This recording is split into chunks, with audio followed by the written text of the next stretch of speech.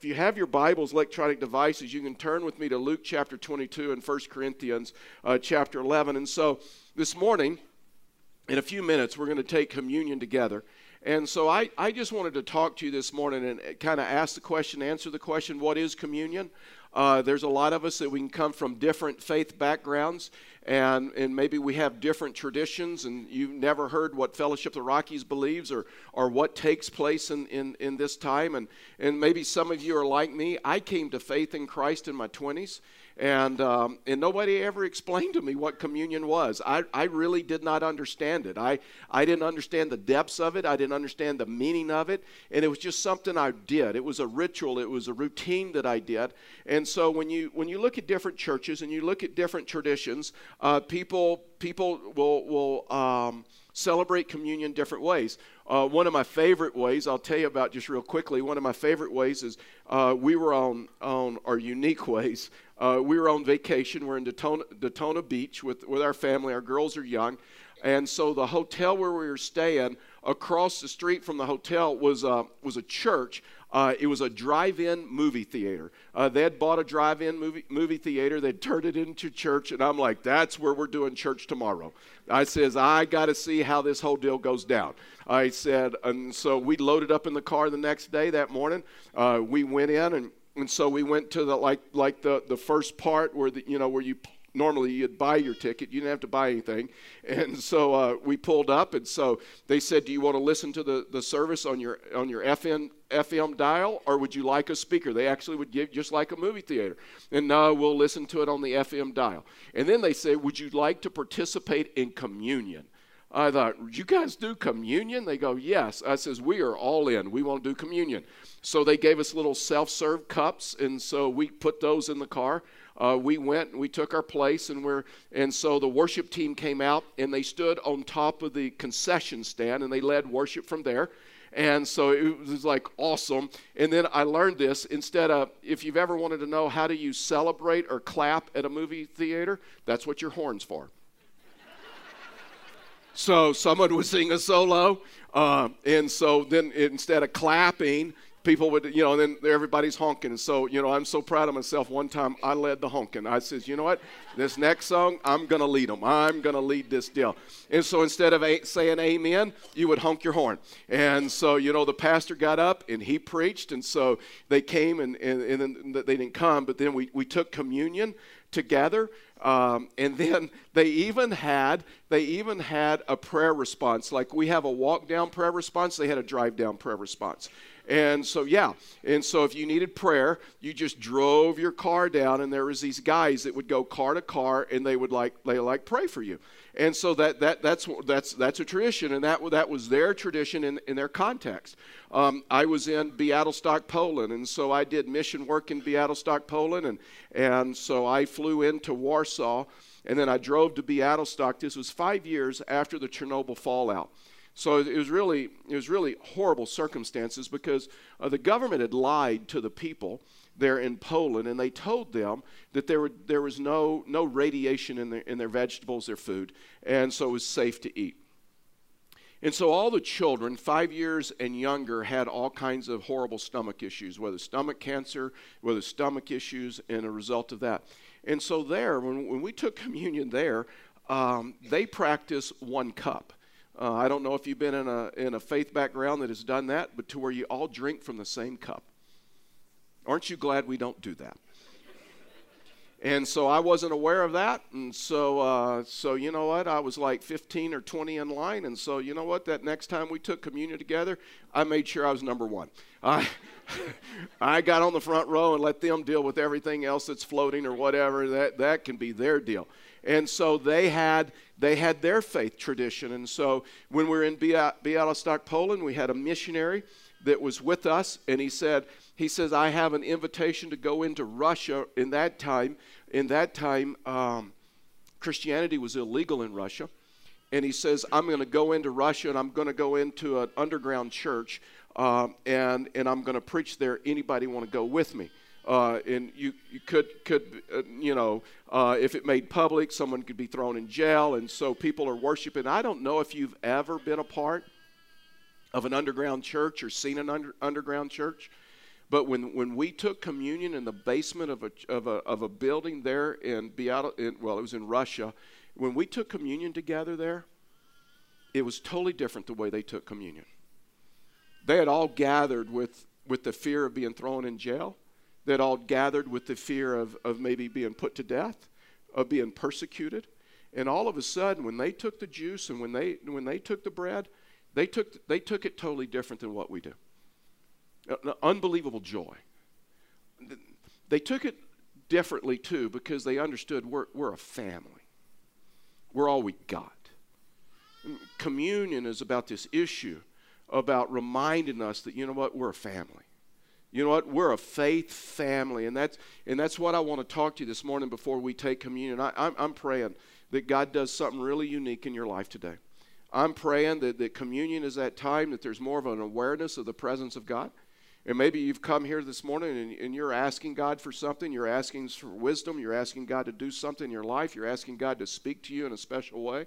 And I'm praying that you take communion with a different mindset today. And so just a little bit of history about Fellowship of the Rockies. There's two ordinances that we practice. We practice the ordinance of baptism and then the ordinance of communion. Baptism is like your first step into the Christian life. Baptism is not like optional for the believer. It's a command of Jesus that once you have met him, that you follow him in believer's baptism. I personally have been baptized twice. Maybe some of you in here have been baptized twice, but that's my background. And so it's the first step once you meet Christ that you follow him in believer's baptism. I've told you that baptism a lot of times is like the wedding ceremony of the Christian's life. It's a ceremony when you make your love and your commitment public to Christ for the very first time. And then if baptism is like the wedding ceremony of the Christian life, then communion is like the wedding anniversary of the Christian life. In other words, it's a remembrance of what Christ has done. It's a remembrance of what you have done in obedience to him. So I'm going to read a couple of scriptures. Luke chapter 22. I'm going to read all the way through it. This is Jesus' instructions. This is the Last Supper, the Lord's Supper. So maybe you've come out of backgrounds where you've heard this time talked about, whether it's communion, the Eucharist, the Lord's Supper, the Lord's table, a fellowship meal. All of those kind of explain the same thing, okay? And so here's what Jesus said in Luke chapter 22, or the account of Jesus, and starting in verse 7. He says, Then came the day of unleavened bread, on which the Passover lamb had to be sacrificed. So Jesus sent Peter and John, saying, Go and prepare the Passover for us, that we may eat it. And they said to him, Where will you have us prepare it? And he said to them, Behold, when you enter the city, a man carrying a jar of water will meet you. Follow him into the house that he enters, and tell the master of the house, The teacher says to you, Where is the guest room, and where may I eat the Passover with my disciples? And he will show you a large upper room furnished. Prepare it there. And they went, and they found it just as he had told them. And they prepared the Passover. And when the hour came, he reclined at the table, and the apostles with him. And he said to them, I have earnestly desired to eat this Passover with you before I suffer. So I tell you, I will not eat it until it is fulfilled in the kingdom of God.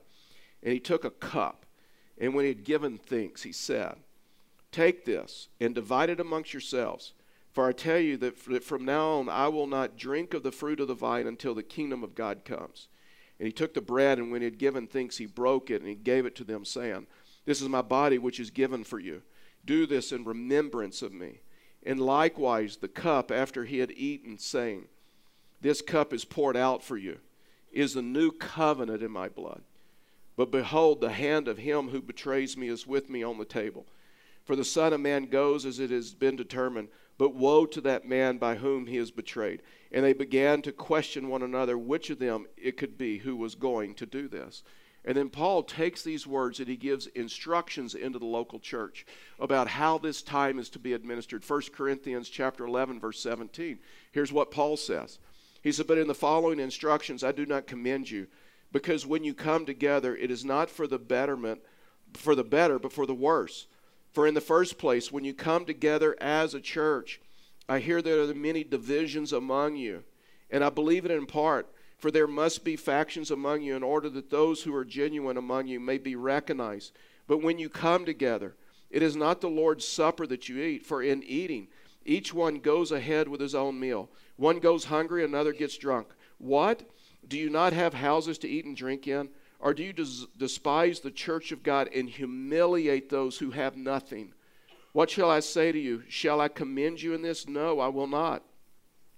For I received from the Lord what I also delivered to you, that the Lord Jesus on the night when he was betrayed took bread. And when he had given thanks, he broke it and said, "This is my body which is for you. Do this in remembrance of me." In the same way also he took the cup after supper, saying, "This cup is a new covenant in my blood. Do this as often as you drink it in remembrance of me. For as often as you eat of the bread and drink of this cup, you proclaim the Lord's death until he comes. Whoever therefore eats the bread or drinks the cup of the Lord in an unworthy manner will be guilty concerning the body and the blood of the Lord. Let a person examine himself then, and so eat the bread and drink of the cup. For anyone who eats and drinks without discerning the body eats and drinks judgment on himself. This is why many of you are weak and ill, and some have died. But if we judge ourselves truly, we would not be judged. But when we're judged by the Lord, we are disciplined so that we may not be condemned along with the world. So then, my brothers, when you come together and eat, wait for one another. If anyone is hungry, let him eat at home. So then, when you come together, it will not be for judgment, and the other things I will give directions when I come. Let's pray together. Father, we thank you. We just thank you for this time. And Father, I just ask you, just help us to understand communion from a biblical perspective and from your perspective. Father, may we understand that we're a family. Father, may we understand that when we examine ourselves and not anybody else. Our actions, our words, how we fit into the family, how we fit into this body. And so, Father, I just ask in the moments that we have together and as we take communion in a few minutes, Father, that you would help us to understand the meaning of this time. For we ask these things in Jesus' name. Amen. When you look at communion, you realize that it's reserved for believers.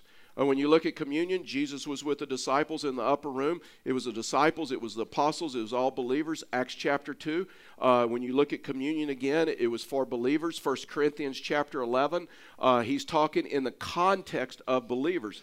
So communion is reserved for believers. Communion is reserved for people who know Christ, who follow him, who are called his. And so communion, because if baptism is like the wedding ceremony, then communion is like this wedding anniversary to where you remember. 2 different times Jesus says very strongly, do this in remembrance of me. Do this in remembrance of me.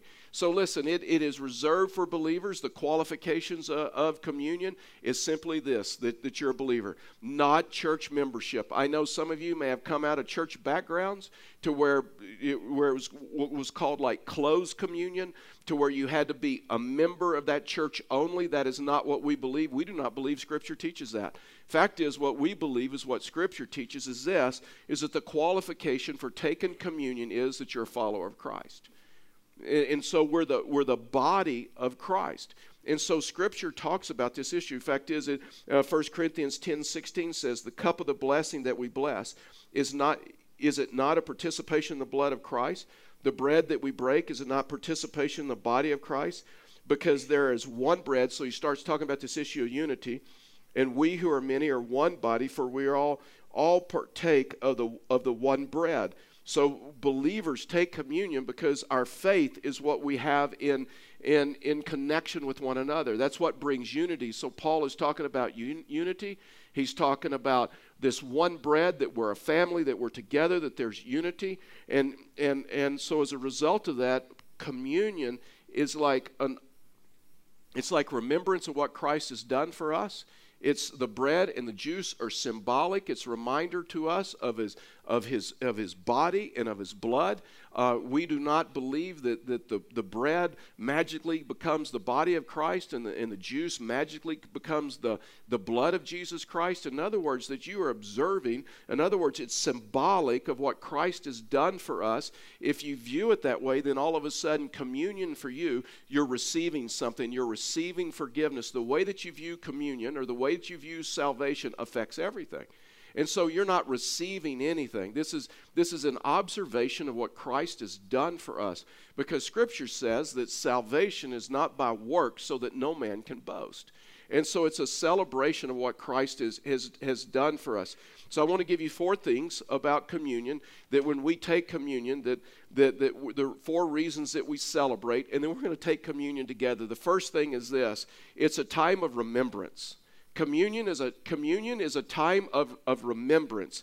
1 Corinthians 11:24 says, "And when he had given thanks, he broke it and said, 'This is my body for you, which is for you. Do this in remembrance of me.'" In other words, this is what Jesus stressed over and over. Do this in remembrance of me. The foundation of communion is remembering what Christ has done for you. I don't know if you're like me, but when I take communion, I remember. I remember what my life was like before Christ. I remember how I met Christ. I remember the people that witnessed to me, the people that invited me to church. I remember the day that in church that I accepted Christ, I was baptized. I mean, I remember, listen, I remember times in my life that Christ was with me, when he answered some prayers, when he led me, all of those things. In other words, Jesus is saying, when you come to this place, and do this, and do this in remembrance of me. It's a lot like a wedding anniversary, right? Isn't part of a wedding anniversary, those of you who are married, isn't it a part when you remember? You remember when you met, you remember your dating years, you remember life, raising children, however long you've been married. Here a while back, I did a renew your vows ceremony, and that was a part of it where they remembered. And so Jesus is talking about here that we remember. We remember when we take the bread and we take the juice, that we have forgiveness of sin because of what he did for us on the cross. We remember the body and the blood of Jesus Christ that was offered to us.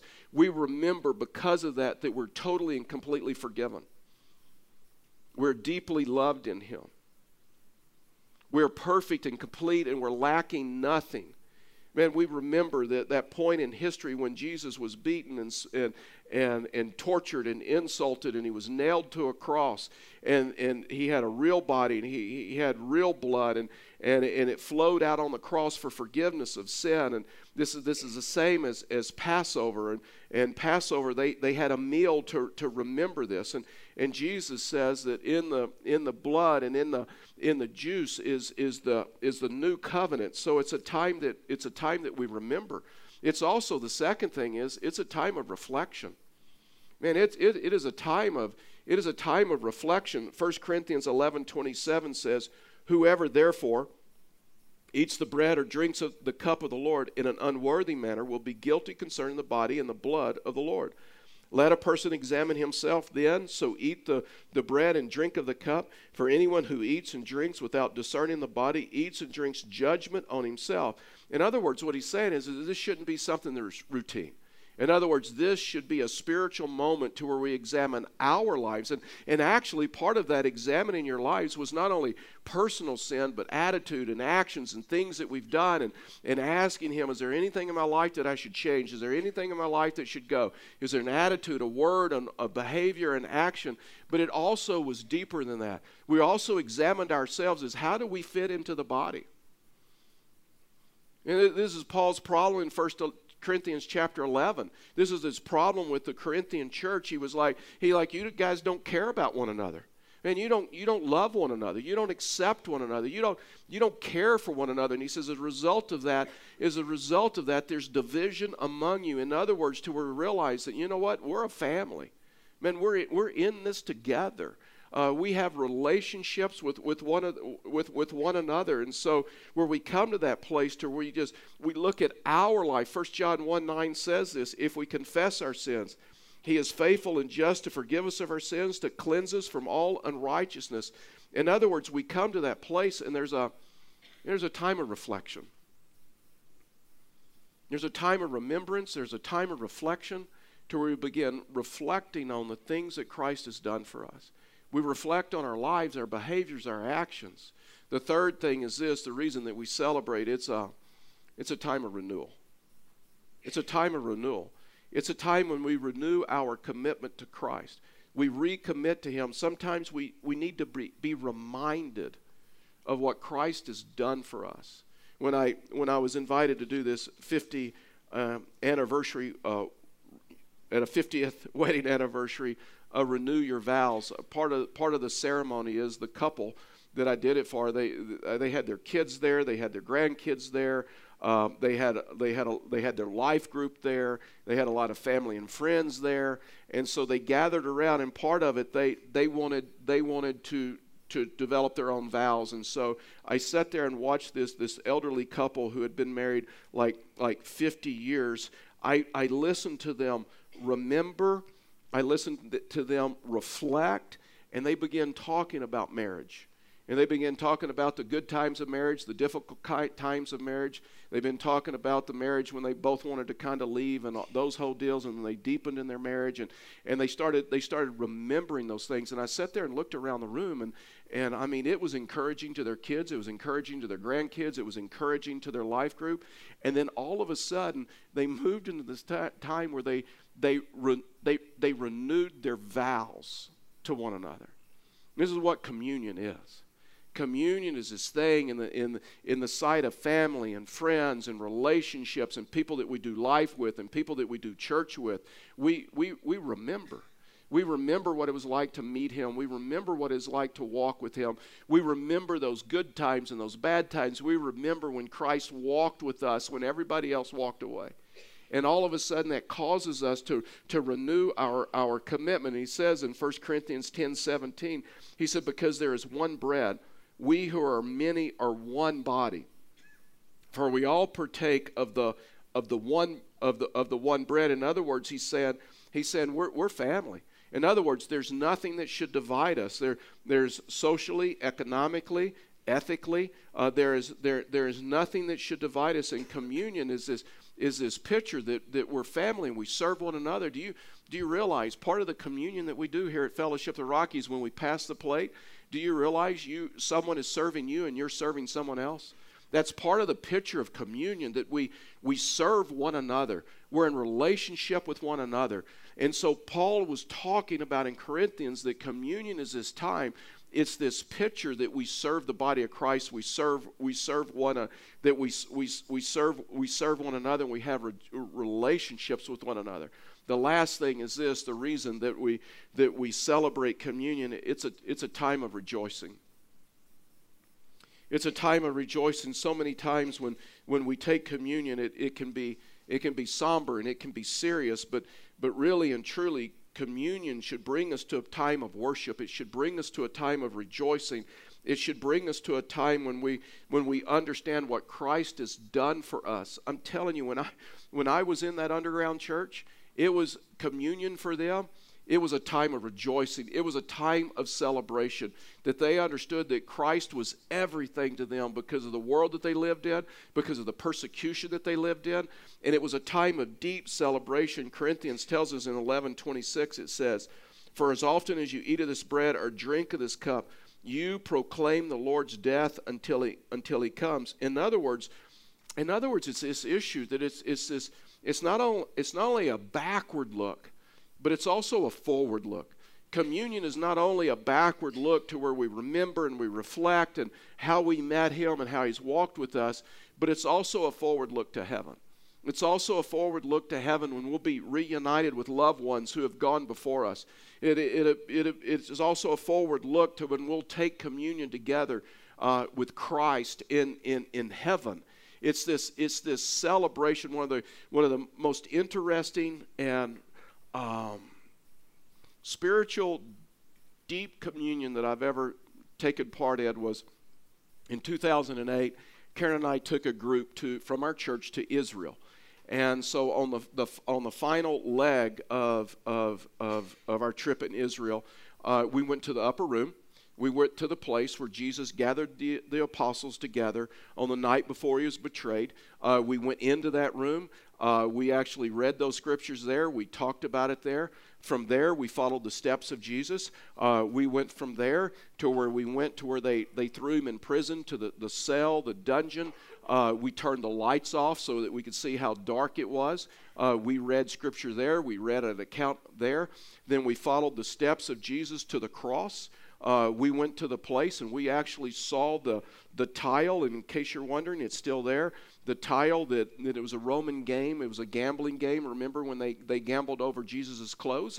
And so we actually stood around that. We touched it. We looked at it. We went to Golgotha. We went to the point of the cross. From there, we went to the empty tomb. The actual tomb of Jesus. We went in, we took turns, and you could go as couples, individuals. We went into the empty tomb. We saw the gutter, the rail where the stone was rolled away. And so we went into the tomb. We had as long in the tomb as we wanted. And so we told everybody, when you come out of the garden tomb, then you go over to this area and we're going to take communion together. And we went off to the side, and we weren't the only group in there, and so we started taking communion. But it all become really real to us. In the rejoicing, in the celebration of what Christ has done for us, when we walked his steps, when we saw those things, it also gave us a picture of heaven. When there was 3 different groups, and there was a group from China over here, there was a group from Mexico over here, and we could hear them singing Amazing Grace in Chinese and in Spanish, and then we're singing it in English, and we're thinking, this is the picture of heaven. This is what heaven's going to be like. I mean, all these different English languages, and all these different tribes of people, and all these different backgrounds. Man, listen, communion. Communion is a time of rejoicing. Communion is a time of celebrating of what Christ has done for us. I think sometimes it's so hard for us to understand what Christ has done for us. Communion is that time that we come together as a church family and we just remember. We remember that he went to the cross on our behalf. He who knew no sin became sin for us. He took our sin on him, and he walked that path. He was tortured. He was beaten. He was nailed to a cross. He spilled his blood on our behalf, and because of that, we can have forgiveness of sin. Communion is reserved for believers. And if you're here this morning and you have never accepted him, this would be a wonderful time for you. Just accept him right where you are. Just pray a simple prayer and ask him to forgive you of your sins and give you the gift of eternal life, so that you can participate in communion as a believer. Our servers and our ushers are going to make their way to the back as we get ready to take communion together as a church family. The scripture teaches that no one should enter into this time lightly, but we should understand what this time means. This time means of a time of remembering what Christ has done for us, reflecting on our life. And sometimes it's renewing our commitment to him. And then it's a time of worship. It's a time of rejoicing. It's a time of celebration. As our servers begin to pass the plates, there's 2 cups, one on top of the other. And you'll just take both cups off, hold them there in place, serve the person next to you as you hand them the plate. And then would you just sit before him and examine your life? Maybe you want to walk through these steps. Maybe you want to thank him for what he's done for you in your life. And then in just a few minutes, we'll take of the bread and we'll take of the juice together as a church family. In Exodus chapter 34, God explains to us who he is. And in Exodus chapter 34, just before we take communion together, maybe this will be just a great reminder. He says this, he says, Yahweh the Lord, the God of compassion and mercy, I am slow to anger, and I'm filled with unfailing love and faithfulness. I lavish unfailing love to 1,000 generations. I forgive iniquity, I forgive rebellion, and I forgive sin. I am an unfailing God. I love you. Isn't that wonderful that to be reminded that before we take communion, that He is a faithful God. And He forgives sin, He forgives rebellion, He forgives iniquity. You know, I'm reminded when we take communion together how diverse our church is. And I am so thankful for that. Fact is, in the book of Romans, when the Greeks and the Gentiles took communion together, and Samaritans, the world looked into the church and said, what? Jews and Greeks can worship alongside of one another with Samaritans? And it was like the picture of the kingdom of God. And so I'm so thankful that our church is so diverse. We don't all look alike, right?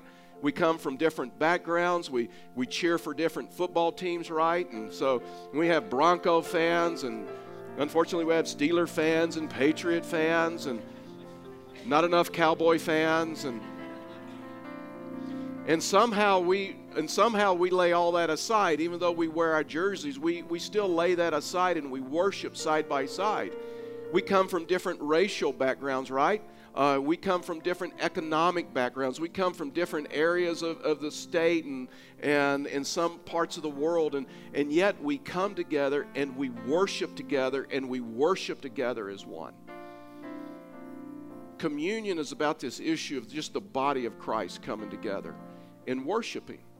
And so the Scripture teaches that before we take of the bread and we take of the juice, that we should examine our lives. We should examine how we fit into the body, our words, our actions, and the things that we say and do.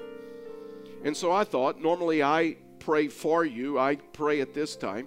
I thought today, since we understand communion, maybe we should handle it just a little bit differently today. So I'm just going to give you an opportunity just to pray silently to yourself. And maybe today you just simply want to bow your head and just remember what Christ has done for you. Remember how you met Him, what your life was before, and what your life has been like after you've met Him. And maybe you want to thank Him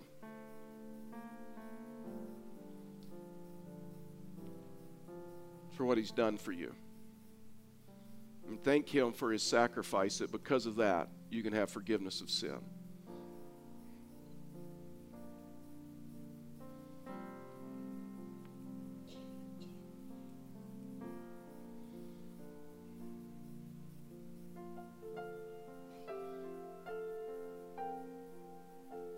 Father, as we take of this bread that's symbolic of your body that was broken for us, Father, today may we be just reminded of your love, that you're an unfailing God, that you're faithful, and that you love us. Father, we thank you that your word teaches us that no man took your life from you, but you laid your life down willingly for us because you love us. May we be aware of your presence this morning.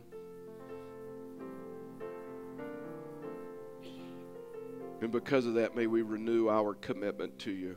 For we ask these things in Jesus' name. Amen. Would you take with me, please?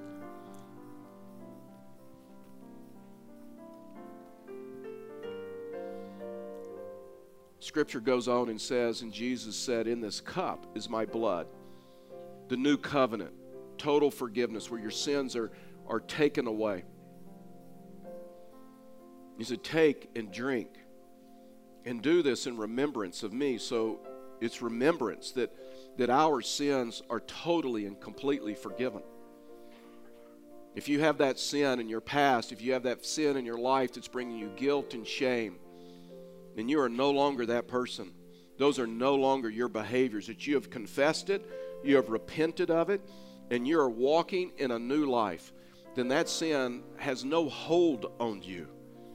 And maybe today, if you're rehearsing that event, if you're rehearsing that sin over and over, you'd be set free from that, and you would understand that I am totally and completely forgiven. I am deeply loved by Him. And He forgives iniquity, He forgives rebellion, and He forgives sin.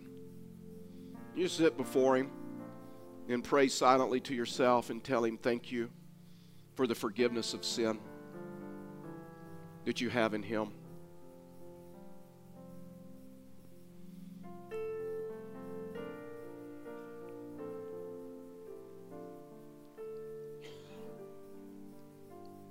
Father, we just thank you because of your blood on the cross that we're totally and completely forgiven.